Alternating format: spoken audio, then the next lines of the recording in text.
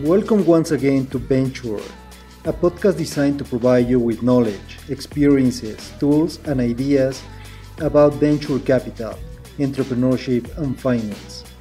Interviews and conversations with top-notch global experts will take place every week, hosted by me, Hector Shibata, Director of Investments and Portfolio at AC Ventures, a global corporate venture capital fund and Associate Professor for Entrepreneurial Finance and Venture Capital. Don't forget to follow us for more content on Medium, LinkedIn, and Twitter as ACV_BC. With no more to say, hope you enjoy this episode.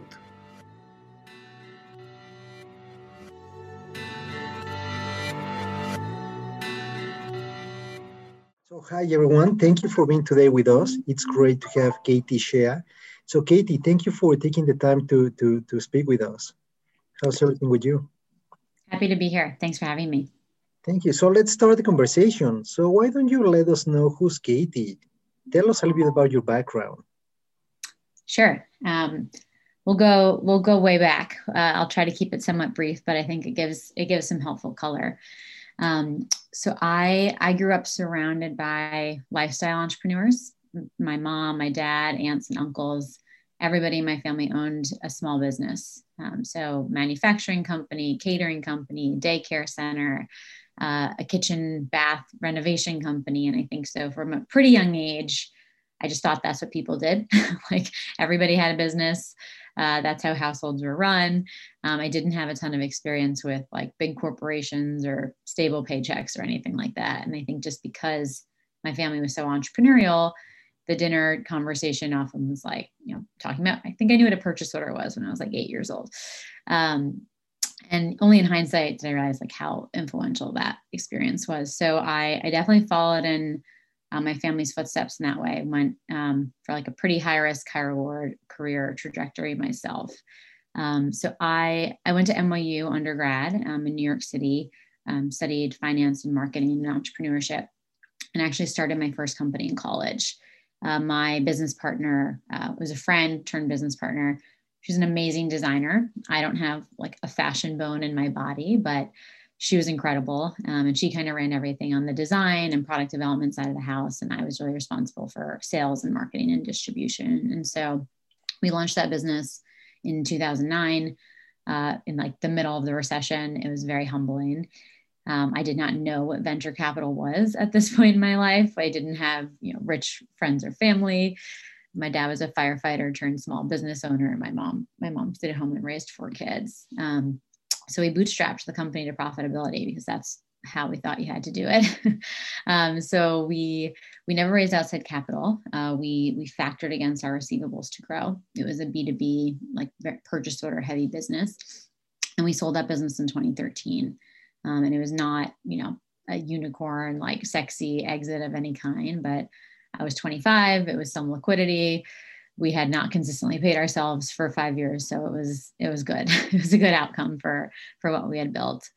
So from there, I really, I stayed, I kind of moved from like starting a company, a non-technical company, more into the tech side of the house. And the reason why is it was, running a manufacturing company day to day, it was infuriating to me, like how archaic a lot of the processes were that were not technical. So like I would be receiving $500,000 purchase orders via fax machine. And I was like dealing with EDI, 3PL manufacturing systems that felt like they were born in the 1970s. And I was like, oh my gosh, like technology would make this so much better. So I became increasingly interested in tech, and particularly retail tech. And so after we sold the business, I took a little bit of time off, and then I joined an early stage technology startup in New York called OrderGroove. You guys can think of OrderGroove. I don't know if I'm familiar with like Amazon Subscribe and Save, where you can like opt into a recurring delivery of like multivitamins, pet food, anything like that.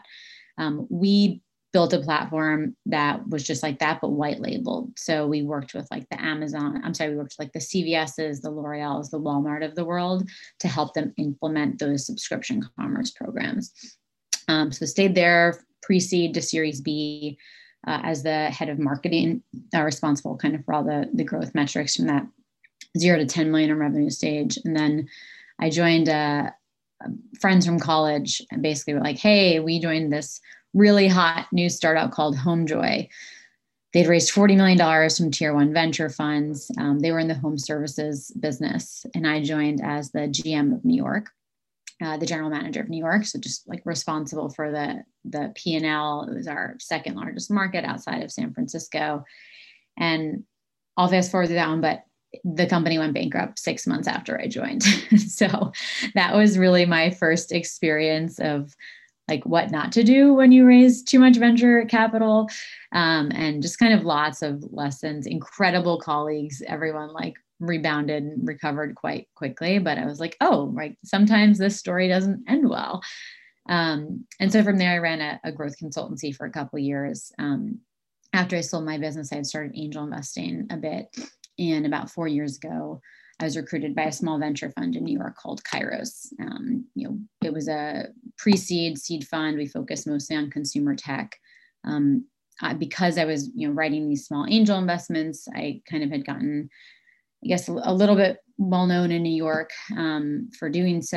And I loved it. I was like, I can't believe venture capital can be a job. I can't believe I can like talk to founders all day and get paid to do that. And so when I was angel investing, it was very much becoming my favorite part of the day, like talking to founders before work and at lunch and after work. And I was like, oh, wow, this is cool. There's a lot of things I don't like about venture, which we can get into also. But for me, I just love working with early stage founders. I think because I have a little bit of a like underdog background myself for having landed in this asset class. I love betting on people before it's obvious that you should bet on them. And a lot of my breakout investments are like not the Silicon Valley cool kid founder. My most successful companies are based in New York and Austin, Texas, and Washington, DC, and Seattle, Washington. And in my belief is that's like where founders are starting companies because they're obsessed with solving a problem and not because it's easy for them to raise money because their friends are all in venture or whatever it is. So about last fall, the founding partner of Kairos, fortunately still left very amicably good friends. He wanted to move later stage and kind of have more of an incubation model. And so a lot of heart to hearts, but I just didn't want to do that. By the time, in my opinion, you're competing with Sequoia for like a Series B term sheet, like the company's going to be fine. It's more like a commoditized stage at that point. And so I really kind of wanted to like follow my heart and stay early stage. So simultaneously, a good friend of mine, this woman, Lucy Wang, my now business partner, we met almost 10 years ago, have gotten to know each other. We first as friends, then as co-investors, now partners. We had kind of been ruminating on a thesis. And so as kind of Kairos was shifting directions, I was like, okay, this is the time. Like we should like jump in, raise a debut venture fund during a global pandemic, which was super fun. That is what I'm up to now. So I'm the co-founding general partner of a new venture fund called Divergent Capital. We are investing pre-seed, first check, many times pre-product, pre-revenue, really at the intersection of Lucy and my world. So Lucy, I kind of alluded to this. I came into venture very much from that CMO, like founder type of background.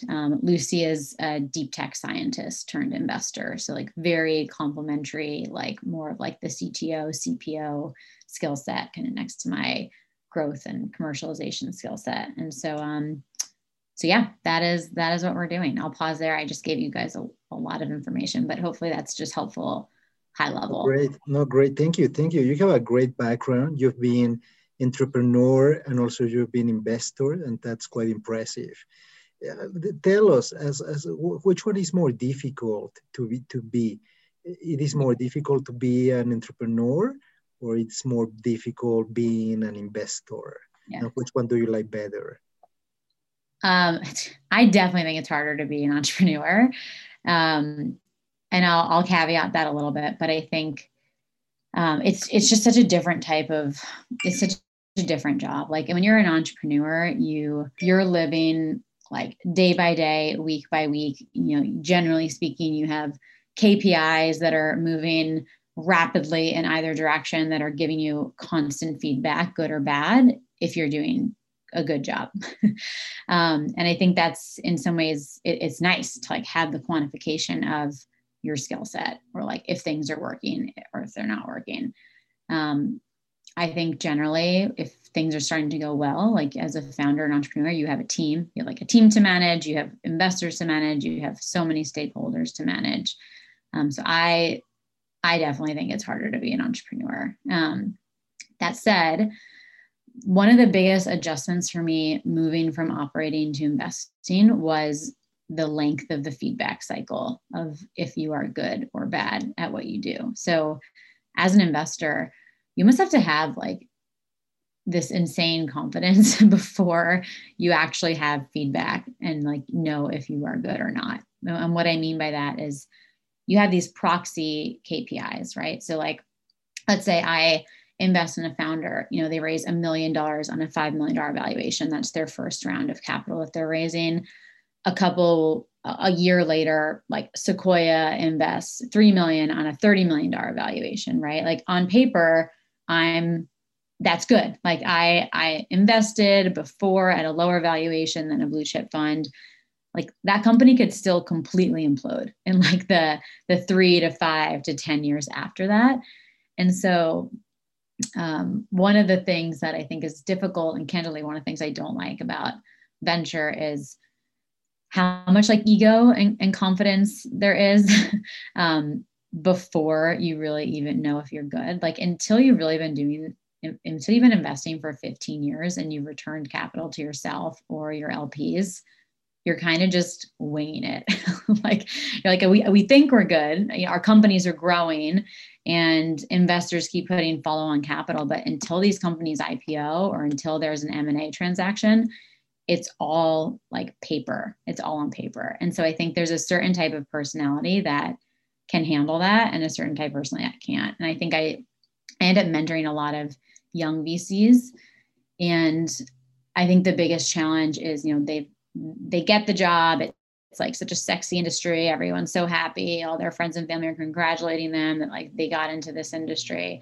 But, it's really easy for 2 years to go by really quickly, where you met with like 1 million people. You had so many coffees with founders and co-investors, but you didn't actually like get a deal done. Or even if you did, maybe got 1 or 2 deals done. And like I think a lot of people are just like, I can't, like this feedback loop is like too long for me. Like I don't feel like that's a marketable skill set that I just had coffee with 1,000 people. So, I think like a lot of things, tech especially, it looks very sexy from the outside. And it's not always the case. It's not right for everybody. And as an investor, what would you say are the key characteristics that you look at any founder, any team as you make an investment? Yeah, it's definitely a blend of art and science. I tend to use the word obsessed a lot. Like I have found the most success working with founders that are obsessed with the problem that they're solving. And I actually like in a frothy market, I think sometimes it's hard to differentiate. Like to me, there's a big difference between somebody who's obsessed with solving a problem and somebody who is obsessed with wanting to start a company. Because I think if you think about the trajectory or the timeline of like true multi-billion-dollar outcomes, you're generally talking about like a 10-year adventure. And like, yes, the highs are going to be high, but the lows are going to be so low. Like it's so rare that you hear about a multi-billion-dollar outcome and then you interview that founder or CEO after they've IPO'd and they're like, yeah, we almost ran out of cash 10 times. I had to fire my team. Like I gained 40 pounds. I lost 40 pounds. I called off my engagement. I didn't see my kids for 10 years. Like the hard part is so hard. And so I think if you don't have that obsession with solving the problem, it's difficult to persevere through that, right? Versus like, oh, it's really fun when you're getting like all the TechCrunch headlines, but like when, excuse my French, like when shit hits the fan, like, and no one's paying attention to you, like you have to have a reason that you want to keep going. And hopefully it's because you started the company to solve the problem.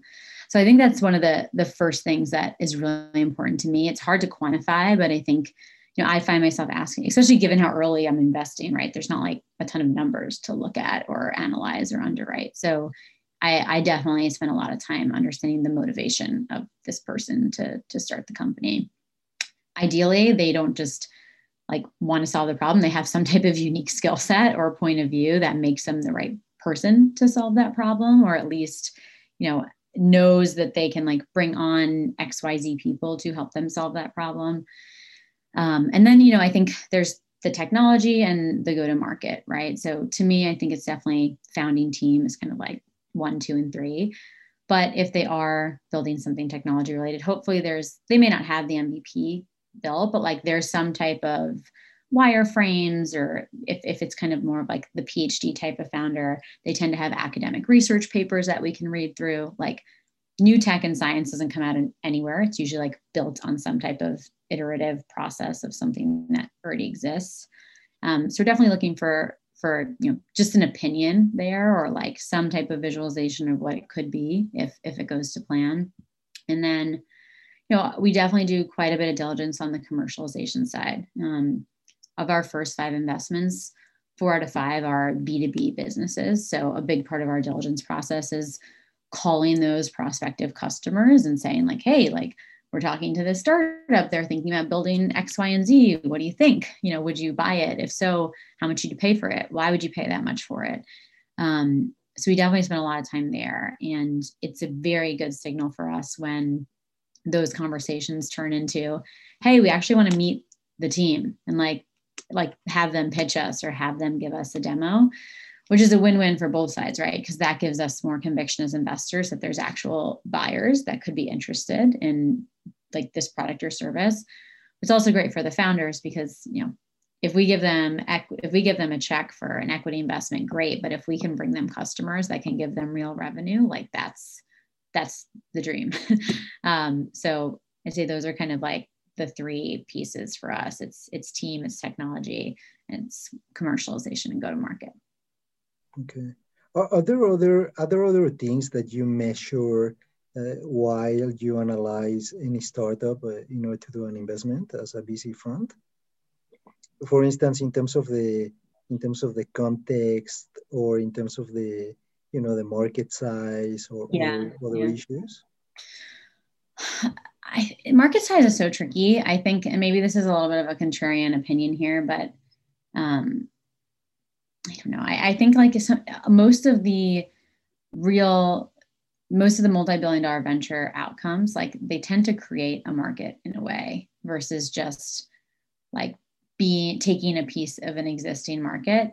So obviously it's something you should look at, right? Like, is there $1 billion+ market out there where this company can continue to grow to truly be venture scale? But I think maybe for us, it's kind of less of a part of the decision set. I think if we were Series C, Series D investors, where the companies are already doing 100 million in revenue a year, and we need to be convinced that they can do, $2 billion in revenue a year, I think it's quite a different analysis process. So I guess I'd answer that question of like, we think about it, but I wouldn't say it's like the biggest part of what we're thinking about when we're getting involved.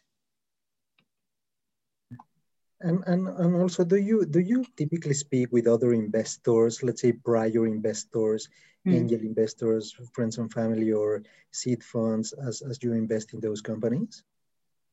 Yeah, yes, but probably not as much as others might. We're pretty conviction based, so we have a fairly concentrated portfolio. We're invested in 25 companies. So I mean, every fund is different, and there's so many versions of success. Sequoia invests in about 35 to 40 companies per portfolio. We have some firms that we know really well that do like 15 to 20, even more concentrated. So we're kind of on the more concentrated side with 25. So for us, and I think one of the reasons why Lucy and I decided to go for this, despite the chaotic macro environment, is our skill sets really enable us to get to conviction with speed without a ton of like third party, like diligence. We do diligence, but like it's less of, I'm going to call a friend that's also a co-investor and be like, what do you think? And then over index on that, right? Like usually we're getting to some place of conviction ourselves, you know, Lucy on the tech or product side, myself on the go-to-market side. And when we are doing kind of like an extra layer of gut checking, it tends to look less like other kind of generalist co-investors. It tends to look more like, you know, we invested in a software only medical device. So like we called a bunch of like medical experts that had experience with this surgery and with the technology. We invested in a predictive analytics platform that's targeting like the higher ed industry. So selling into colleges in the US. So we called a bunch of colleges, right? And like prospective customers. So a little bit less like leaning into co-investors and a little bit more leaning into like market experts based on the specific company. That said, there's obviously some experts that are like, they are healthcare investors or they are fintech investors. So to the extent that those are one of our friends, we'll certainly give them a call, but that's generally not where we're getting the bulk of our conviction from. Many investors look at product market fit as they invest. Do you take into consideration product market fit? Or do you invest in early stages? Yeah, we're way ahead of product market fit. We're like hoping that's kind of what we're betting on. You know, I think the best way to think about Lucy and I is like, I would say like we're kind of like deep tech generalists. You know, we really are looking to back companies that have like a tech or science edge at the core of what they're building. That might not come to fruition, but like that, if it does, that's the goal. So we're usually backing like founders. They don't have a team. Sometimes they're not even incorporated. So for us, we're taking on a couple risks. We're taking on technology risk. Like they can actually turn this MVP into something that is like complete and full and works and could be sold. We're taking on the go-to-market risk. And I think for us, there's outliers, of course, but in an ideal world, one of two of those risks is getting de-risked in kind of 6 to 12 months after our initial investment. And that to us is where, you know, there's a lot of nomenclature here, but we're investing at pre-seed. And usually the next stage of the investment is like a seed stage investment. And so what we found is that our peers at seed stage funds, they're less comfortable taking on both risks. They either want to see something's been de-risked on the tech side or something's been de-risked on the commercialization side. And that's kind of how they're, you know, saying, okay, we're comfortable with this valuation going from 5 million to 15 million because these things have been proven out. And I would say even at the next stage, like I'd say product market fit maybe is starting to happen at the Series A. So we're a couple steps ahead of that for sure. And how do you find product market fit? How do you know that a startup has already achieved product market fit? It's a good question. I'll give you kind of more of a philosophical answer when I like am talking to my founders late night when they're like stressed.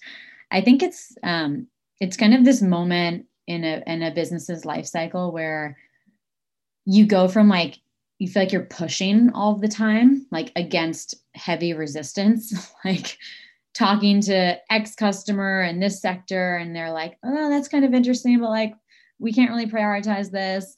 And like, it just feels like hard. You're like throwing a million things out there. Nothing's like really sticking.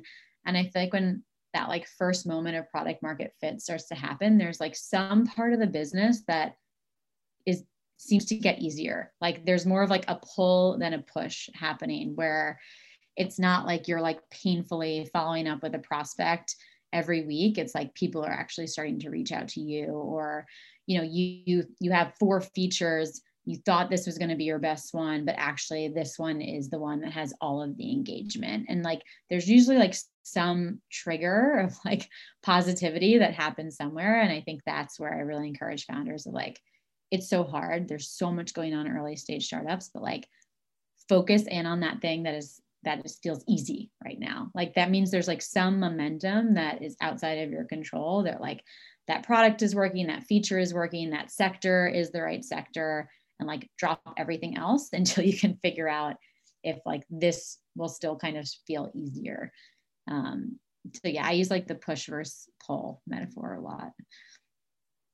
And typically, apart from capital, because investors, they provide capital to an entrepreneur, to any startup.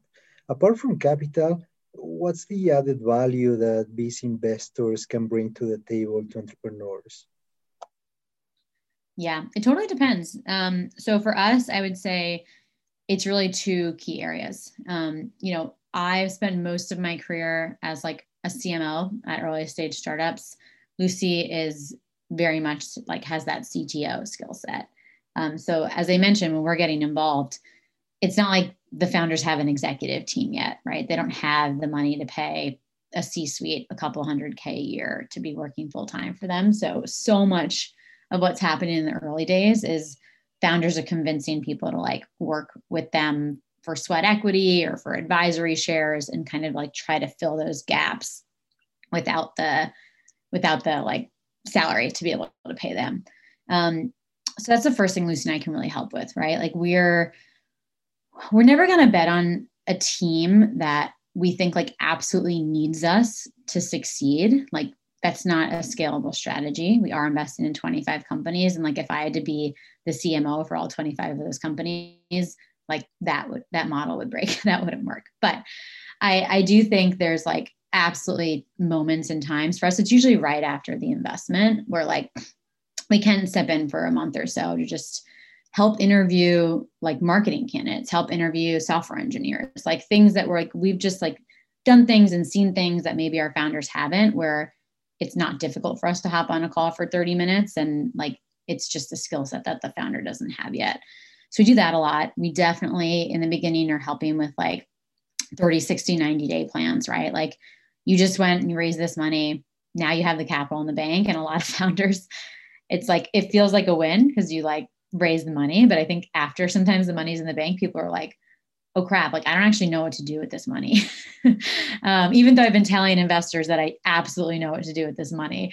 And so we tend to like do like a workshop like after that, right? To be like, hey, like this is what we would do. This is where we would put these dollars and test these things. These are the hires. I'm like, take it or leave it, right? The founders or the experts, they're the ones running our business, running their business every day. But we definitely think can like have some opinions that they can take or leave. So really, I think it's like the skill set, more of that like interim executive skill set that can step in the early days as they're getting off the ground. And then equally, if not more importantly, Lucy and I have been in the early stage investment scene for 15 years as like operators, founders, angels, and venture investors. So that follow-on round of capital, we like really get involved, like help them create the deck, build the narrative, like we literally did this week. We have a company that's going out for their Series A. We introduced them to like 50 Series A funds, like in the same day, because like a dream fundraise looks like it's a numbers game, right? Like you talk to 100 funds and hopefully at the end of like a 2-3 week process, you have multiple term sheets. That rarely happens, but the dream scenario is you have multiple term sheets that you can negotiate against one another. So it's actually like pretty important to have it be like almost a very rigid sales cycle, right? Where like you send out all those first emails on the same day, you try to line up all your first meetings the same week, all your second meetings the week after, and like hopefully have, multiple firms interested where you as the founding team have the luxury of deciding who you want to work with. Again, that doesn't always work out, but like that's a big part, I think, of where we tend to get involved. Usually that's like 6 to 12 to 18 months after the initial investment. Any final recommendation for those that want to be entrepreneurs or those that want to become angel investors, Katie? Any recommendations? Yes. So for the entrepreneur piece, there's a couple routes, right? I think my route was I went from being a broke college student to a broke startup founder. And like, I didn't have any other experience. Like I didn't know better, right? I never like made 6 figures. I never had the health insurance.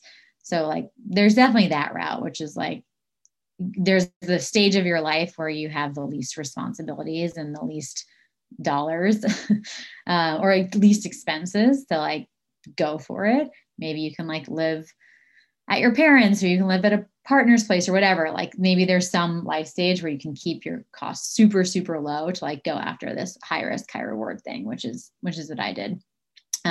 Probably the smarter way to do it is go work for a startup first. If you think if you have some idea and you're like not sure if you have the skill set or the confidence or whatever it might be to like launch it yet, go find a startup within the sector of interest, right? And like maybe it's Series A, Series B, they can actually pay you, like you'll have health insurance. Like it will be hard because startups are super intense, but like hopefully you'll walk away with some type of playbook of this type of thing works, this type of thing doesn't work, that you can ultimately like apply to your own startup once you have some savings or whatever it is from having the job. I think also a lot of people go, they try to get into venture right away and then actually move to operating. I've seen that quite a bit where investors kind of fall in love with one portfolio company and they're like, that's actually what I want to do instead of investing. And then from there, again, I've seen a lot of people like, now actually, while I was working here, I have my own idea and now I want to work there. So I don't think there's any like it's the whatever path feels best for you is I think the path to entrepreneurship you should take. As for angel investing, I think it obviously depends on a few things. One, like, are you accredited investor? Do you have any liquidity? If the answer is yes, I encourage people to treat angel investments as if it's their own micro fund. So like, do not put, again, depends on your liquidity, but for somebody like me, I started putting $5,000 into companies. I did not start at 50,000 or 100,000. And like, ideally you put $5,000 into 20 companies over X years, and you can kind of treat it as like a mini portfolio, right? Because it's like an outlier game in venture. Like of those 20, maybe one or two are going to return all of your capital, generally speaking, which is crazy. But I would encourage people to think about it that way. And then if you don't actually have liquidity, there's a couple ways to go, right? Like there's like all these like rolling fund setups on AngelList. So maybe there's a world in which, you have family, friends, or network, old bosses, coworkers, whatever it is, where you can raise, a couple $100,000 on a platform like AngelList and like start deploying capital that way.